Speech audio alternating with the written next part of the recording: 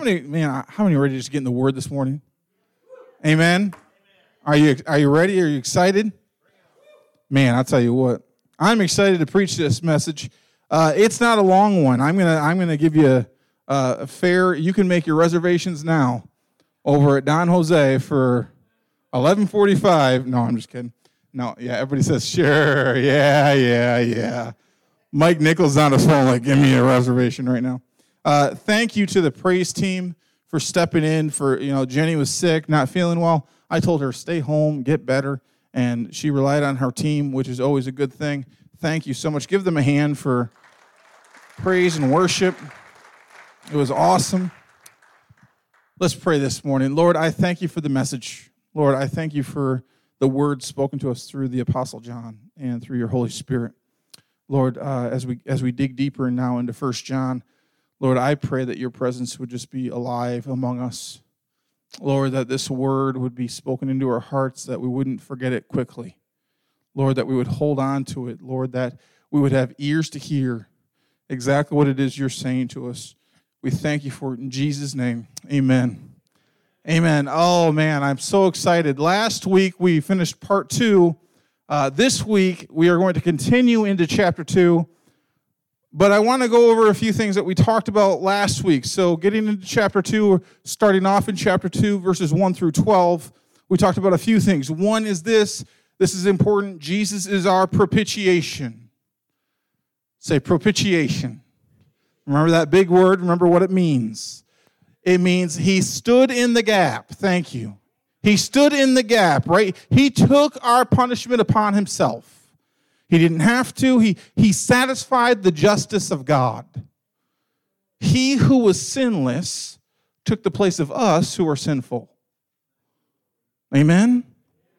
He who was sinless took the place of us. Number 2 is this. So number 1 is he is the propitiation. He stood in the gap. Number 2 is if you know him, you will keep his commandments. If you know him, you'll keep his commandments. And keep in mind that this is not religious, it's relational. Amen. It's not because of the rules that I know him. It's not because of the regulations that now I can know him. It is now when I start to know him, then I want to be in my Bible. I want to spend time in prayer. I want to get to know him more, right? So it's not because of those things we know him, but because we know him, out of us knowing him, we get to do these things. So it's not religious, it's relationship. And then number 3 is this. Number 1, propitiation. Number 2, if you'll know him, you'll keep his commandments. And number 3, all of this is not new. All of this is not new. This is something we clearly know. It's almost common sense, right? That if we know him, we'll keep his commandments. However, it may be like new because the darkness is leaving us and the light is now shining. I like that. John puts that in there. It's not new, but it may be like new. How many ever had something like new? All right, and I don't just mean, so how many have a car? That's a pretty common question, right? You have a car, that's good. How many ever let your car get a little dirty? Some people are like, absolutely not. No, I've let my car get dirty, right, Jackie? She knows. How many ever had your car like totally cleaned out? So, and then you get in it and you're like, wow, this isn't new, but it feels like new, right? Just spray a little Febreze in there, right, Mike? Yeah. It's not new, but it's like new. And the reason that this is like new to us is because the darkness is leaving us and the true light is now shining. It leads us into the second part of chapter 2, and we start with verse 12. It says this, verse 12 through 14. I'm going to forewarn you, it may come off a little confusing, but we're going to break it down, okay? 12 through 14 says this, I am writing to you, little children, because your sins are forgiven for his name's sake. I am writing to you, fathers, because you know him who is from the beginning. I am writing to you, young men, because you have overcome the evil one. I write to you, children, because you know the Father. I write to you, fathers, because you know him who is from the beginning.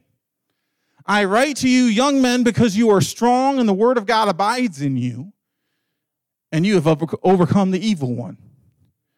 It sounds repetitive, right? He kind of says things a couple times, and it seems like he's saying the same thing over and over.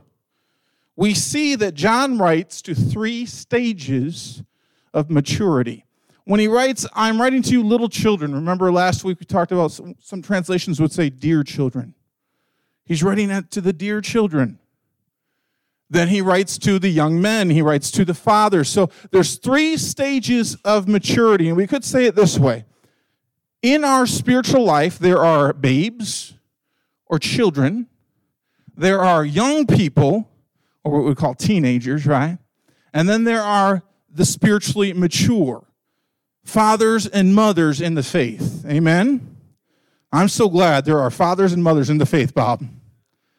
And you know what I'm saying, Bob? Bob, you know what I'm saying? I'm so glad there are good, spiritually mature fathers and mothers in the faith. John uses what's repetitive language here, and it can be a little confusing. But in fact, it starts with us pointing towards little children or the dear children. John here isn't, of course, referring to actual babies, right? Is James here? Is James in the service right now, or is he downstairs? Is Ella here? Is she downstairs? Man, all the babies are gone right now. I had a great illustration where I just take them outside and leave them there. I'm just kidding. No, I'm just playing. We're not going to do that. I'm just playing. No, but it's this. It's children. It's a picture of how we first start off in our faith walk. Right? How we first off in the journey that we call our life in Christ, okay? So when we start off as children, I like what Pastor Ray Stedman said. He says this. He first addresses little children, and he says this, your sins are forgiven for his name's sake. To little children, he writes, your sins are forgiven. Why? Because you know the Father. So he gives 2 things here. One, your sins are forgiven. That's elementary to Christianity. Number 1 thing, your sins are forgiven. Amen? Then he writes, to you children, because you know the Father. Because you know the Father. He says this, that is why sins are forgiven. They have joined the family of God and have come to know the Father. That is why our sins are forgiven. Because we have joined the family of God, we have come to know the Father. It's a joyful thing when someone gives their life to the Lord. Amen? How many know it's a joyful thing when someone comes to the Lord? Amen. Come on. It's a joyful thing when someone comes out of the muck and the mire into a relationship with Christ. It's important for us to remember that whether it be physically or spiritually, how many know maturity does not happen overnight? Amen? Come on. Nobody ever went from a baby to a teenager, not unless it was some sort of weird Disney movie or something, right? Nobody goes from babies to teenagers, and nobody goes from babies to teenagers to adults, like boom, boom, boom, right? It's a process. We go through a process in our faith of growing and maturing. Last week, we talked about John said the darkness is leaving and the true light is shining, right? And so as we mature, the darkness is leaving our life and the true light is shining, and we become mature in our faith. Amen? So here's what happens. How many, there's some parents here of toddlers. How many have had a toddler at some point in their life? How many have had a baby at some point in their life, or you've taken care of a baby at some point in your life? How many know sometimes they make messes? All right? Here's the thing. Suzanne just looked at Jonathan like, yep. I don't want to point it out right now to spotlight right there, but sometimes babies make messes. And how we don't just take the baby and go, right? We just don't punt the baby out of here just because they make a mess, right? We don't scream at the child because they make a mess. No, you go, it's a baby. That's what they do, Doug, right? Babies make messes. Where's Evan? There's Evan. And there's Bryce. Where's Bryce? Bryce is down there with the baby? He's down. He's taking care of the baby. Good job, Rachel. You've taught Bryce what to do. I'm just kidding. No. How many know? Listen, Doug, when Bryce and Evan, you had 2 babies. Twice the mess. Hey, there's Bryce right there. He's right back there. That's good. He's like, oh, no, I did not come up at the right time. No, how many know that when babies are young, they make messes? Sometimes they poop their pants. Right? Hey, come on. I know we're all holy this morning, but we can't talk. There's dirty diapers. Come on. You ever go inside a kid's room and you go, something doesn't smell right. And it's because, because some kids are sneaky. Some kids don't want to let you know that they messed up their pants, and so they hide them. It might look clean, but something smells funny. Because that's what babies do. That's what toddlers do. They try to get away with stuff, right? Mike, they try to get away with stuff, right? I tried to get away with a lot of stuff when I was a kid. Because that's what kids do. That's the maturity level. Here's the thing. We have new life in Christ, and there should definitely be a difference, right? There should be a difference between who we were and who we are. But how many know that immature people sometimes do immature things? Sometimes, and it takes time for us to grow. Verse 2 talks about children. I like this. This is interesting. I'm writing to you, little children, because your sins are forgiven for his name's sake. And then it says, I write to you, children, because you know the Father. There's 2 different words there for children. The first is this. Say teknon. Teknon is the word that means infant. Okay? And then say paidion. Paidion. He says this, I'm writing to you infants, because your sins are forgiven for his name's sake. And then he uses a different word here. He says, I write to you toddlers, or those who are a bit more mature, because you have come to know the Father. Listen, babies make messes, right? It doesn't mean we abandon the baby. It doesn't mean we put the baby out the door and say, forget you now. You stay outside and we're going to continue on with what we're doing here. We don't want to do that physically. We don't scream at the children. How many know that would be cruel and unloving, right? It'd be cruel and I love Ella, and she never lets me hold her, but that's okay. Ella cries whenever I hold her or try to or talk to her in any way. Which is not unlike my teenage years with other girls, so it's okay. It's, yeah, you think it's funny. It wasn't funny at the time, I'll tell you that. Here's the thing. It would be cruel and unloving if Ella, little sweet Ella, if she made a mess and we just put her outside the door. Right? That'd be cruel and unloving. If she made a mess and all of a sudden we started screaming at her, don't you know any better? Come on. How many know that would be cruel? That would be unloving to look at a baby or a toddler and be like, what are you doing? Right? I mean, if you went downstairs and there's like a mess in the nursery now, you can start screaming at the kids? No, because that's what babies do. But how many know it's wrong for us to do that physically. But how many know there's a lot of Christians that do that spiritually?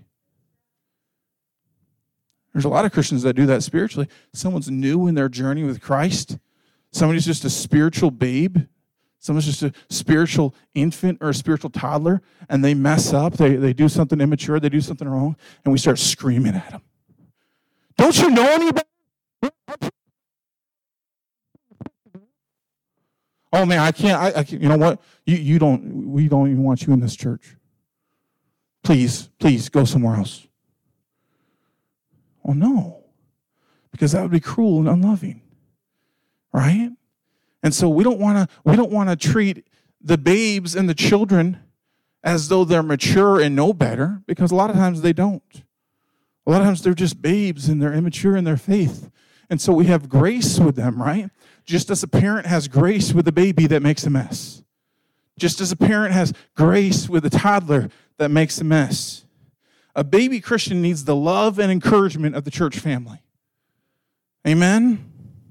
If there's baby Christian around you, listen, here's an interesting thing. we need to make sure that they grow into young people. There's an interesting parable that Jesus gives. I want to say it's in Mark chapter 4. It's about the sower and the seed, or the farmer and the seed. And how many know that Jesus talks about a parable where there's seed planted, and one of four things can happen. One is it grows up quickly, but then it's choked out, right? The other is birds come and they pick up the seed and they take it away. The other is that it does grow, but then the sun comes down on it and it burns, it scorches it. And then the third thing is this. The seed grows. It's healthy. It grows to maturity. Right? And so we understand that parable is about the Word of God and it being sown in people's lives, and how the enemy tries to come in and mess them up and put weeds in there and cause it not to grow and choke it out and things like that. But I strongly believe that the job of the Christian is when somebody new gets saved, when somebody new comes to know the Lord, sometimes it's our job to whack away the weeds. Sometimes it's our job to provide shade for the sun. Amen? That's called discipleship. That's called discipleship. That means that we're trying to cover them. We're trying to ensure that the word takes root. And we're doing everything we can by the grace of God to help the word take root. Because we want to grow them, we want to see them grow from young men and women, young babes, to young men and women in the Lord. And then from young men and women, we want to see them grow into mature adults. Amen?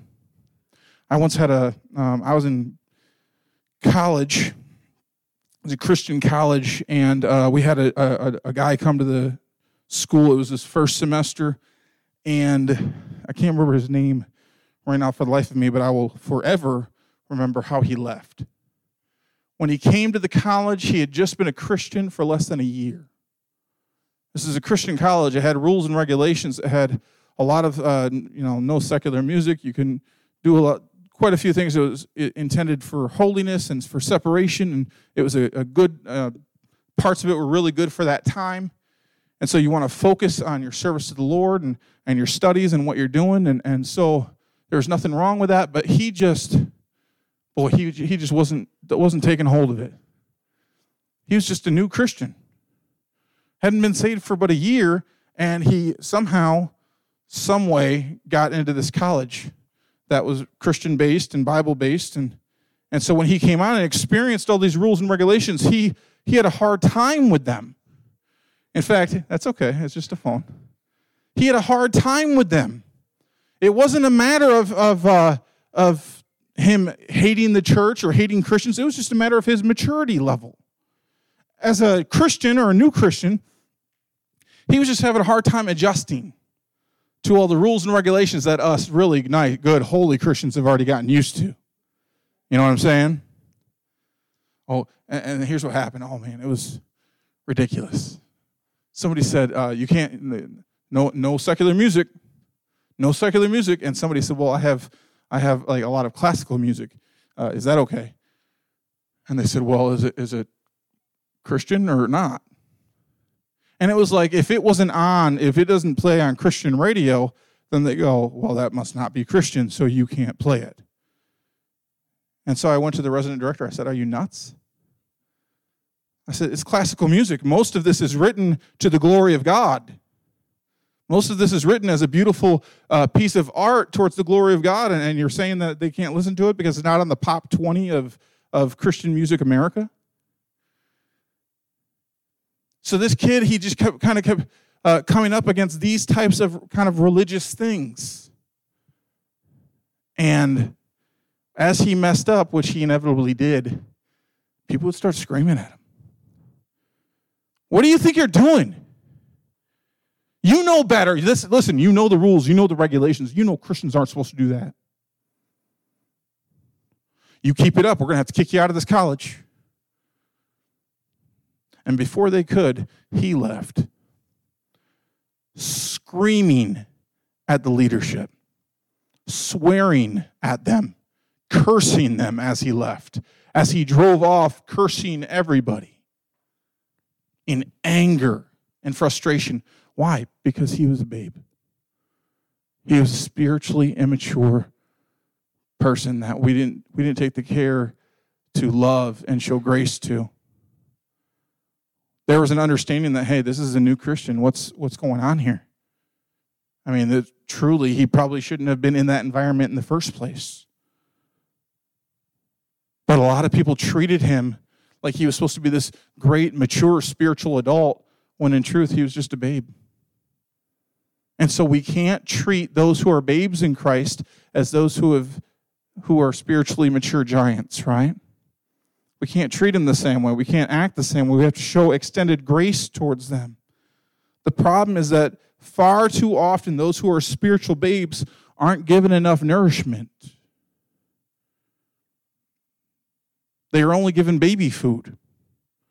So most of what you see on TV today, most of what you see in a lot of churches is just spiritual baby food. So here's what makes you happy. Here's something sweet. Here's some baby food. How many ever ate that Gerber baby food? Apple pie. Dutch apple pie. That's what it is, right? Dutch apple pie. Man, I kid you not. There's kids I knew in college that ate that stuff. And they're like, you ate baby food in college? It was cheap and it tasted good. It was like ramen noodles, man. You just got to survive for a while. Right? So people, I love Dutch apple baby food is actually pretty good, right, Stacy? It tastes great. And then there's like the peas and carrots. Squash. Creamed corn. Ugh. Absolutely horrendous. Gary, I want nothing to do with that stuff. But that's the stuff that helps you grow. Right? Sometimes you don't need just the sweet stuff. Sometimes you need the bitter stuff too. Right? And sometimes you don't just need the baby food. You don't just need the milk. Sometimes you need the meat of God's word. Actually, 2 Peter says it this way. I like this. 1 Peter 2:2 says this, like newborn babes, they long for the pure milk of the word. They long for the pure milk of the word, that by it you may grow in respect to salvation. So sometimes we need the milk of the word, and sometimes we need the meat of the word. Amen? I like that. For a baby to grow, they need sustenance. First, they need the milk of the word, and then they need the meat of the word. Young men, young people. I like that. It references young men here. We're saying young people, young men, young women. Mature fathers. We're talking fathers and mothers, right? They can only grow. This is interesting. I write to you, young men, because you have overcome the evil one. Sounds great. But here's why they overcame the evil one. I write to you, young men, because you are strong and the word of God abides in you. And you have overcome the evil one.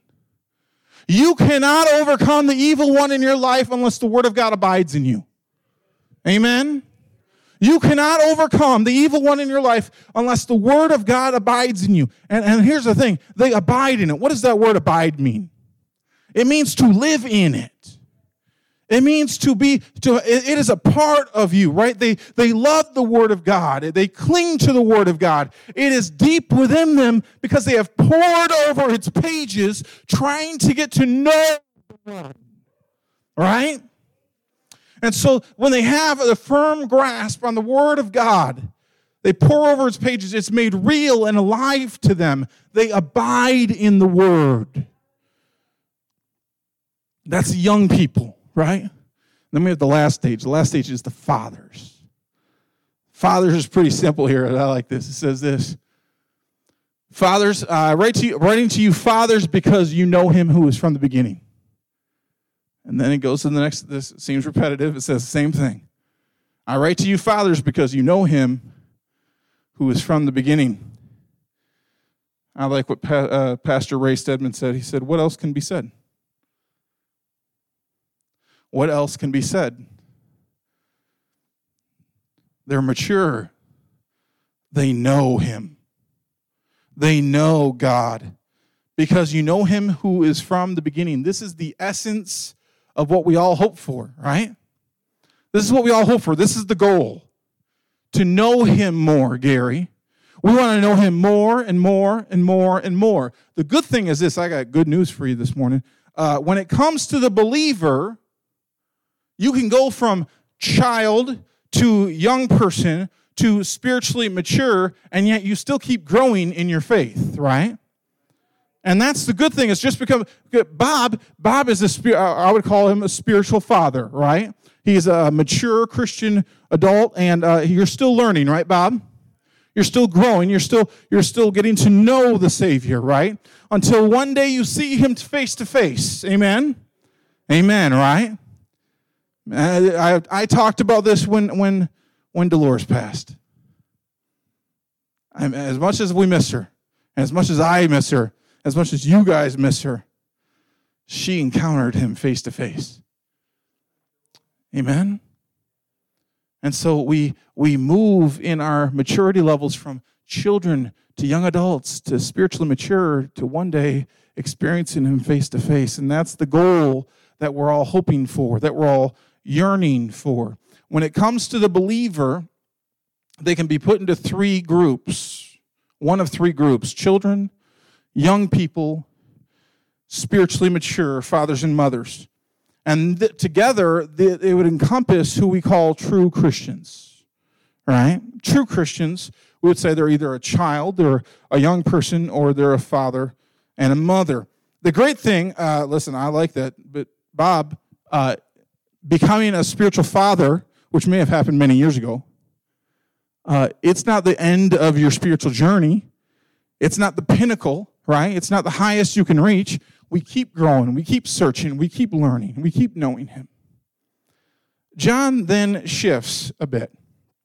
It's interesting. He shifts a bit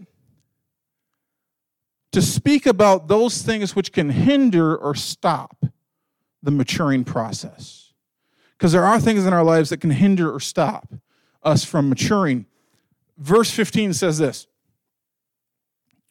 do not love the world or the things in the world. If anyone loves the world, the love of the Father is not in him.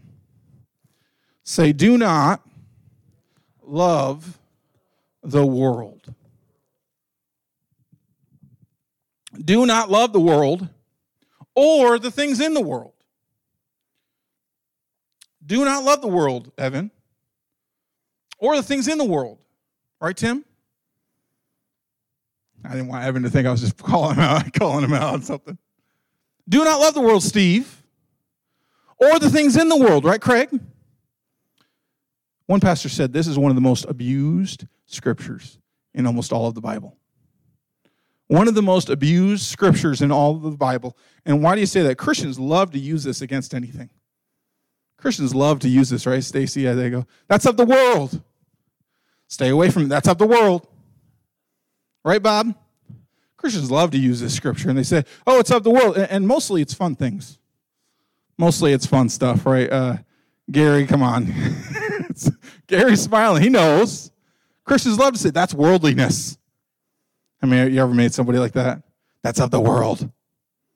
I can't stand it. I can't stand it. It's mostly the fun stuff. Listen, it's interesting.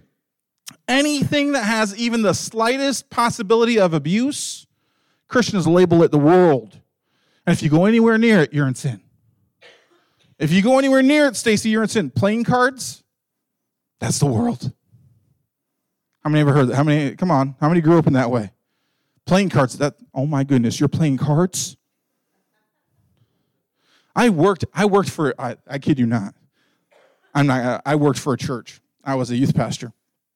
And I wanted to bring in a pool table for the youth. And they said, a pool table? You're not going to play it on Sundays, are you? I said, what? And this is a legitimate conversation I had. They said, you're not going to play it on Sundays, are you? I said, what are you talking about? Well, pool table, that's associated with a bar. Oh, no. We wouldn't want to be associated with a bar. TV. Oh, boy. That's the world.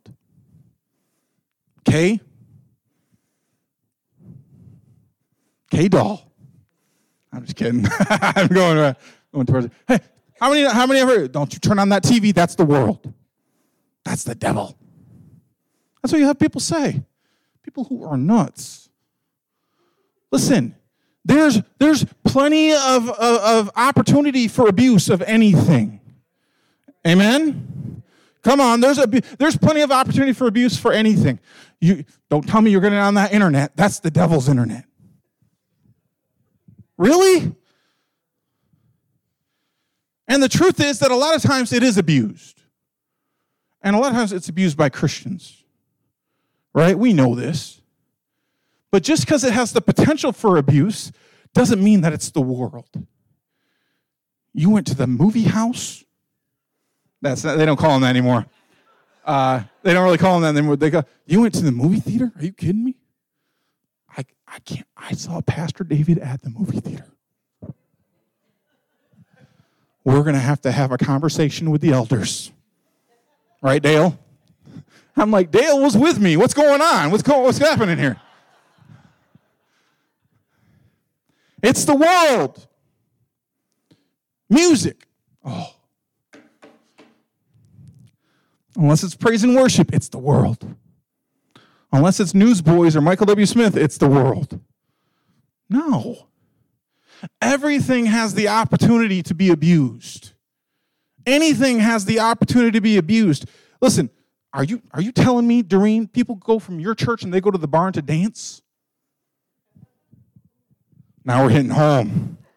Ooh, I wasn't sure how close this would be to home, Gary, but this is pretty close. You tell me people are dancing, Carol? Mike Hansen, are you dancing at the barn? Line dancing? People say, that's the world.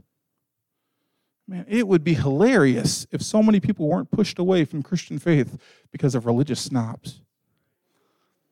It'd be hilarious if people weren't pushed away from the faith because of religious snobs. Now it's getting quiet. Right? Because we all know people.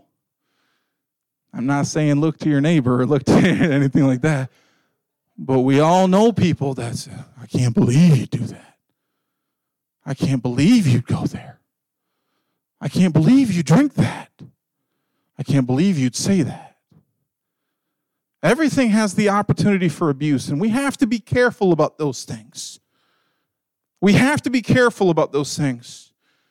We say, okay, well, if playing cards and movie houses, and people don't call them that anymore, but if TV and all those things aren't the world, then what is the world? So what is the world that John speaks about here? Because John, he isn't speaking about the planet, right? He isn't saying those who love the planet or love creation, because God loves creation, right? God created it. God is the creator. He loves his creation. We talk about the majesty of the mountains, right? We live in Iowa. We don't see mountains too often.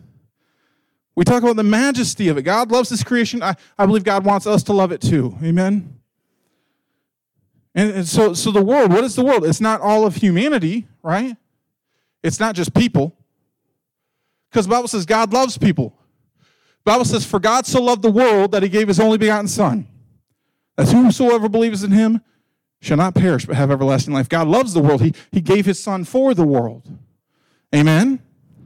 And so do not love the world or the things of this world. If anyone loves the world, the love of the Father is not in him. So if it's not the world or creation, and it's not humanity, it's not playing cards, and it's not line dancing, then what is it? What is the world? Verse 16 says this. For all that is in the world, and this is where we start to get into categories. The desires of the flesh, maybe some of your Bibles say the lust of the flesh. The desires of the eyes or the lust of the eyes, and the pride of life is not from the Father, but is from the world. And the world is passing away along with its desires, but whoever does the will of God abides forever. three things. Number one, the desires or the lust of the flesh. Number two, the desires or lust of the eyes. Number three, the pride of life. The world that John is talking about is not humanity, and it's not the planet, and it's not playing cards, and it's not line dancing. It is sin. He's talking about sin. He's talking about what is sin. Paul gives us a pretty good list of the works of the flesh in Galatians chapter 5. In fact, there's a list of multiple sins, and you can read it on your own. I've preached on it several times. Adultery, fornication, all of these are along the lines of sins. And here, in this chapter, rather than an exhaustive list, John puts them into three categories. All of sin is encompassed in three categories. So what is it? Number one, the desires of the flesh. Any ideas? What would be a desire? What would be a sin, a desire of the flesh? Pornography. That'd be a big one, right? But the interesting thing is this. Pornography encompasses two of those things. It's the lust of the flesh and the lust of the eyes. Right? So now, here's the interesting thing. Flesh is this. What is flesh? It is that which satisfies your body. It's that which satisfies your body. It brings comfort to your body. Even if for a short time, it brings comfort, it satisfies your body. The lust of the eyes is this, that which speaks or satisfies your soul. It speaks to your inward person, who you are. Your soul is your mind, your will, and your emotions. And so when we allow lust to come and take over, when we look upon things with lust in our eyes, we're allowing it to bring fulfillment to our soul, even if it's for a second. Then there's this, the pride of life. Some people are unsure exactly what this is. What is this? Pride of life. It is that which focuses on making me higher and everybody else, including God, lower. That's the pride of life. I have to get bigger, I have to get better, I have to be more important, I have to be more esteemed than everybody else. And that's where I get my satisfaction from. This is the world that John is talking about. So there's a lot of sins that we could talk about that don't just fulfill the lust of the flesh, but they also lust of the eyes. So let's take pornography. Pornography specifically is a lust of the inward man. And by the way, I know there's kids here, so I'm going to be careful. There's not just pornography for men, there's also pornography for women. Mostly in the books that you read. And so that's why 50 Shades of Grey became a huge bestseller international, but that's pornography for women. It's people that they want to fantasize about these relationships. And in that book, they would fantasize about being beaten by a man for sexual pleasure. And we wonder why there's so many issues in our country and around the world. And Christian women that were going out and buying this book and saying, oh, it's the best thing I ever read. Spiritual babes don't know any better. Need to grow up. This is where it gets a little punchy because, remember, John doesn't hold back. We know they're desires of the flesh. So we have pornography, which is a lust of the eyes. We see something or we encounter something that gives us satisfaction to our soul, and then we commit sin to the body. So there's an outward satisfaction and an inward satisfaction, and along with that eventually comes the guilt. Along with that eventually comes not being satisfied. So people who encounter drug use would be a desire of the flesh. And so you fill your body to get high. You fill your body to feel euphoric. And it satisfies until you crash. Right? And that doesn't satisfy anymore. Or you need more. You need more and more in order to feel satisfied. The desires of the flesh, desires of the eyes. People don't preach on this anymore. You don't hear messages about sin anymore. No, you hear ice cream, baby food, some Dutch apple pie. Right? Can we just have a discussion about sin? Can we just talk about the desires of the flesh, the desires of the eyes, the pride of life? We get so prideful. I don't need God. Are you kidding me? I don't need God. I'm young. I'm doing what I'm doing. I'm making money. Find me a good woman. Have a family someday. I don't need God. It's part of life. And ultimately we come crashing down. Desires of the flesh, oh yeah, I can do this, it's not a big deal. Desires of the eyes, man, I just, And here's the thing. We talked about earlier the different things that people call the world.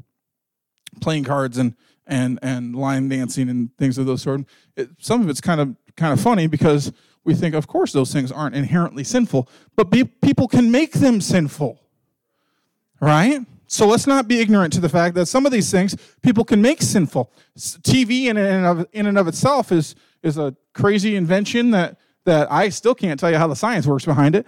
But how does one picture get from one thing to another? It's like Willy Wonka. I don't know what's happening, right? I don't know what's happening, but I know it works when I turn on the TV. And if I want to, I can turn it to a channel that's going to give me a lust of the flesh or lust of the eyes. I can watch something that's going to give me satisfaction for a little while. And so when we turn that computer on or turn the iPad on and go onto the internet, which is inherently neither good nor bad, it's just information, right? It's amoral, right? It's not moral or immoral, it's amoral. And so just like music, the internet, we can bring us to places that can be abused. And so now in the internet, people are finding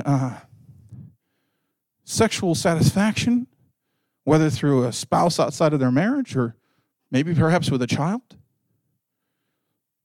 Go through the dark web, and now you can reach places and people that you've never been able to before in your life. Or we can use it for good things. Banking and industry and information and technology. The thing is this, with all of these things, we have to go, if it has the potential for abuse, are we sure that we're not abusing it? And so we've talked in this church about alcohol. We've been very clear about it. The Bible's very clear on not being drunk. The Bible's also clear that a lot of times alcohol is used in praise and worship, used in celebration. So we don't have any issue with saying, hey, Bible says to use in moderation, if you have the conviction that you should abstain, then you absolutely should. And if you have a family history of it, you should absolutely stay away from it. For those who feel free about it, they should be very careful not to offend people. Right? And so we look at it with balance. But how many know there's a high potential for abuse with alcohol? Right? There's a high potential for abuse with medications. There's a high potential for abuse with food. Food isn't inherently evil, right? But sometimes it can seem evil. Right? And so we know gluttony is a sin. We know gluttony is a sin, right? Boy, I'm going past 11:45. I know. Tim called it. Tim's like, yeah, right. Maybe it was Tim that said it. Maybe somebody else said it. I don't know. We know gluttony is a sin, right? We have no problem just stuffing our faces. We get so full and bloated and gassy we can't even be rolled out the door. Right? Come on. I know we're going back to Willy Wonka, but remember when that girl blew up like a blueberry and they had to roll her? That's a lot of ways some of us are after Thanksgiving dinner. Listen, we have to determine, is this something that brings us closer to God or pushes us away from God? Right? Not the thing itself inherently, but whether or not there's the potential for us to abuse it. Because sometimes there's potential for us to abuse it. Things that satisfy for a moment, but ultimately draws us away from God. It cuts off relationship with God and the opportunity. It takes away the opportunity for us to grow into maturity. And so that's why you'll have Christians, listen carefully, that's why you'll have Christians that have been in the faith for 50 years, and they still act like children. People have been Christians for 50 plus years, and they still act like children. They still throw tantrums. Right?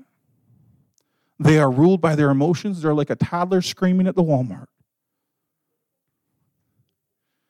How many ever been there?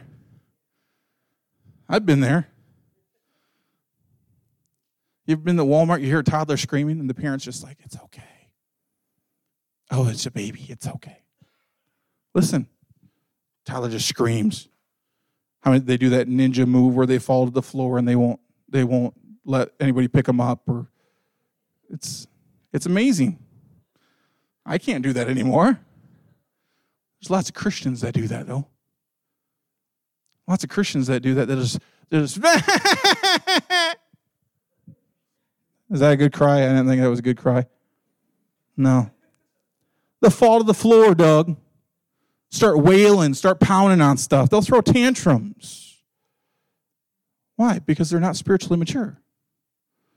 Because at some point along the way, in their Christian walk of however many years, the desires of the flesh, the desires of the eyes, or the pride of life got in the way of their maturity and their growth. And we don't want to hear about this because I'm an elder in the church. I'm sorry, not an elder in the church. I'm not going to. I'm an older person in the church. And I have my seat assigned, and this is where I sit, and I've been at this church for many years now, and we know exactly what's going on. Well, okay. Man, I am so thankful and glad for spiritually mature people in the church. I really am. I love it. How many know there's a lot of people who have been in the church a long time that are neither spiritual nor mature? They've been in the church a long time, and they're not spiritual or mature, because at some point in their Christian journey, in their Christian walk, their maturity got hindered by the sins of the flesh, the sins of the eyes, the pride of life. They got hindered by sin. They'll give God their Sunday mornings, but they won't give him their sex life. Are you hearing me this morning? Yeah, God, I'll give you my Sunday mornings, but I won't give you my sex life.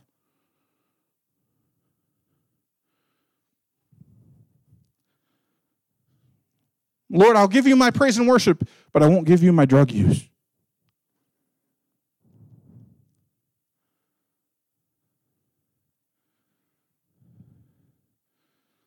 They'll give God lip service about love and peace, but their hearts are filled with strife and envy and heresy. And that's the truth of it. I'd rather give you the truth now than a sweet-tasting lie. Amen? People who have been called themselves Christians, listen, they have called themselves Christians for 50 years, they will find themselves lost in eternity. Because just because you call yourself a Christian doesn't mean you always act like one.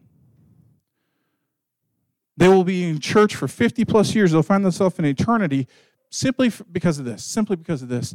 They refuse to stop giving themselves over to the world. They refuse to stop giving themselves over to the world. Remember, John tells the truth without holding back, but he does so with love. Amen? Listen, it's love that warns us.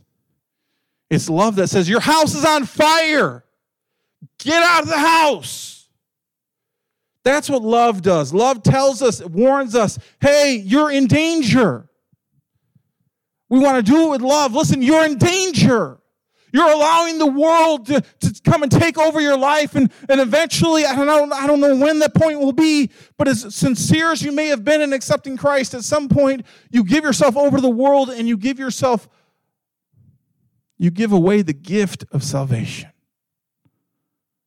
Because you get so caught up in the desires of the flesh and the desires of the eyes and the pride of life, and People say, well, Pastor David, when is that point? When is the line? When do you go too far? I don't know. I'm not God. I don't know. I'm not God. I know He extends grace further than I can imagine. So I don't know what that point is, but at some point, we give ourselves over to the world and we deny Christ. It's because of love. You say, Pastor David, I don't like this sermon. I'd rather you be mad at me over the truth than be happy with me over a lie. Amen? I'd rather you be mad at me over the truth than be happy with me over a lie. Katrina, could you come up and play a little bit?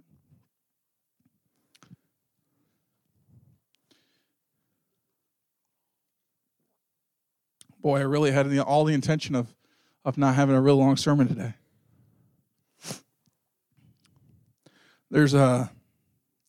We talk about three groups of people. We have the spiritual babes, right? We have the spiritual young people, and then we have the spiritually mature. The truth is this. There's people who are growing in their maturity. They're not perfect. How many know they're not perfect? How many know you might be growing in your maturity? You're not perfect. We mess up, we trip up, right? Play a little softer. You know, we trip up every once in a while, but we are fighting the good fight. Amen? I like that. We're fighting the good fight. We are growing toward maturity. We may trip up, but we're falling forward. Amen? There's three people that I described earlier, the child, the young person, and the mature person. And then there's three people that are here today. You might be here today. I think sometimes we have a lot of new people. Last week we had a lot of new faces. This week I think I recognize everyone. And you say, Pastor David, I might be here, and maybe you're here and you say, I've never accepted Christ as my Savior. Maybe you're here, you say, I've never accepted Christ. I've never given my life to the Lord. Not really. I've given lip service, but I've never really given my life to the Lord. Maybe that's you this morning. Maybe you're in that first category. Maybe there's a second category where you say, Pastor David, I'm a Christian. I love the Lord, but man, I continually give myself over to the world.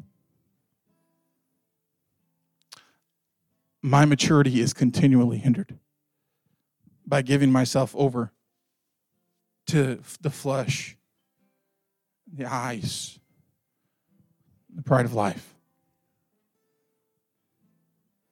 And that might be you this morning. The third category would be this: those who are spiritually mature, those who are growing. You say, I'm not the most spiritually mature person, but I'm growing. I love the Lord. I have a healthy relationship where I stumble. I'm not faultless, but I'm growing. We praise God for it. It's those of us who are growing, those of us who are healthy, that need to come alongside those who are struggling. Provide the shade to weed around. Make sure that things don't choke out the word. And make sure the sun doesn't burn up the word. So we provide shade. We do some gardening together. Amen? You say, Pastor David, I'm in that first category. I've never accepted Christ as my Savior. I'd like us to all kind of close our eyes right now. I'm not going to ask you to come forward. I'm not going to ask you to do something embarrassing or call you out or anything like that. But the thing is this. I believe that that moment of salvation is one of the most personal a person can experience. It's one of the most personal things you can experience in your life. And so it's not done out of manipulation or coercion. It's done because you realize that you're a sinner in need of a Savior. It's done in your seat where you're at when you realize, I need Christ in my life. I have lived far too long of myself. I've lived far too long in sin. I would ask this, though, if that is you this morning, if you would just simply raise your hand. If you would just simply just raise your hand and say, Pastor David, I would like you to pray with me.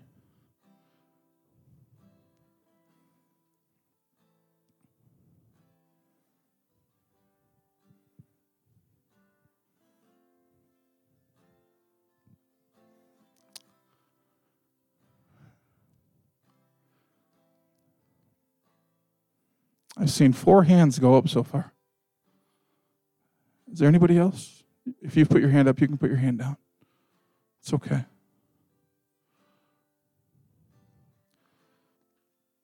Then there's a second category. Pastor David, I'm a Christian, but man, I have given myself over to the world. Pastor David, I continually get tripped up by the desires of the flesh, the desires of the eyes, the pride of life. I am hindered in my maturity. I need to repent. I need revival in my life. You say, Pastor David, that's me. If that's you this morning, if you would raise your hand.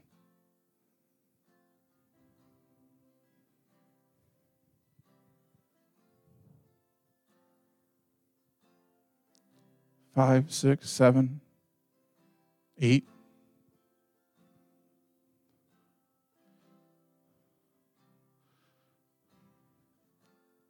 You can put your hands down. Then there are those here this morning that would say, Pastor David, I'm growing. I'm healthy. I trip up once in a while. I'm not faultless, but I love the Lord. I want to know him more. I want to grow in my faith. If that's you this morning, raise your hand.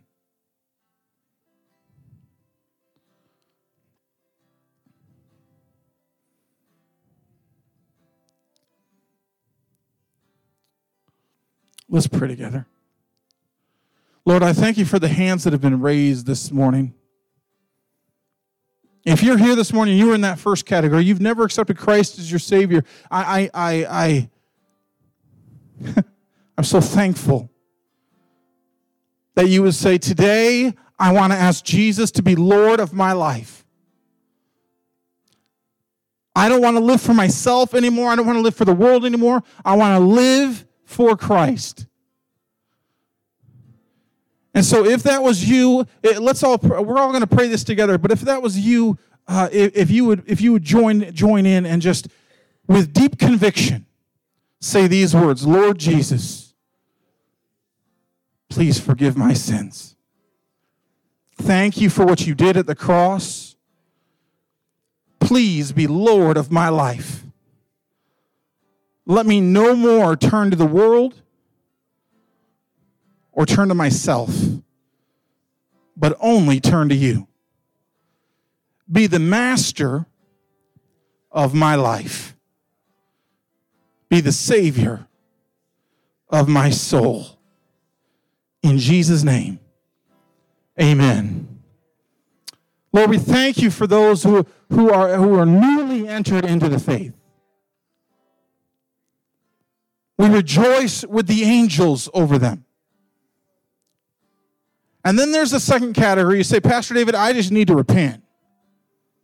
I call myself a Christian. I've been coming to church. I've been doing what I feel I need to do, but man, I keep messing up. I continually give in to the flesh, the eyes, the pride. I continually give in to sin. Not just trip me up and move forward, but it really messes me up. If that's you this morning, I want to pray this over you. Lord, I pray that each one of those people that raise their hands, that struggle with their level of maturity, that want to grow in their faith, they took the very first step in raising their hand. They took the first step in saying, that's me, I want to do better. And so, Lord, I pray that you would give them the strength, that you would surround them with the people to help them do better. that you would surround them with healthy Christians to provide some shade and to get the weeds out. Lord, I pray that they would get plugged into a good church, a good body of believers, that they would grow in their faith from children or young babes to young men and women, and from young men and women into fathers and mothers. Lord, I'm so thankful for your word this morning.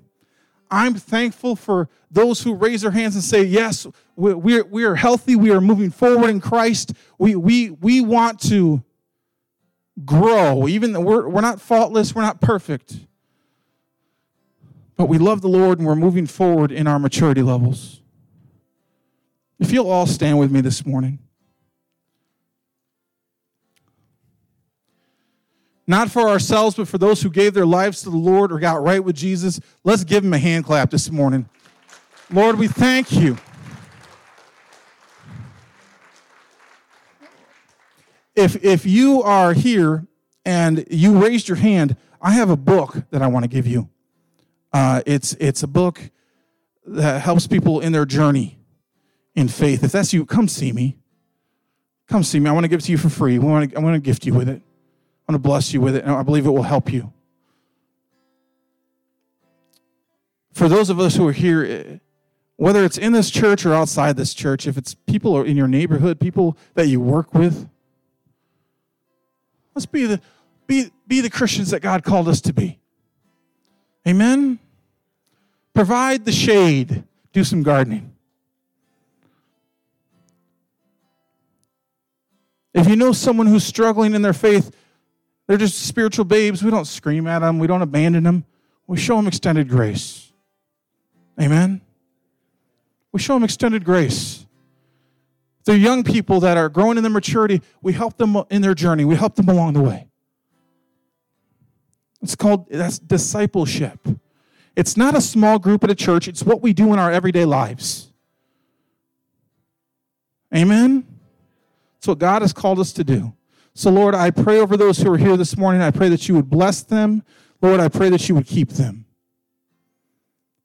Lord, I pray that you would cause your face to shine down upon them as they go about doing what it is you've called us to do.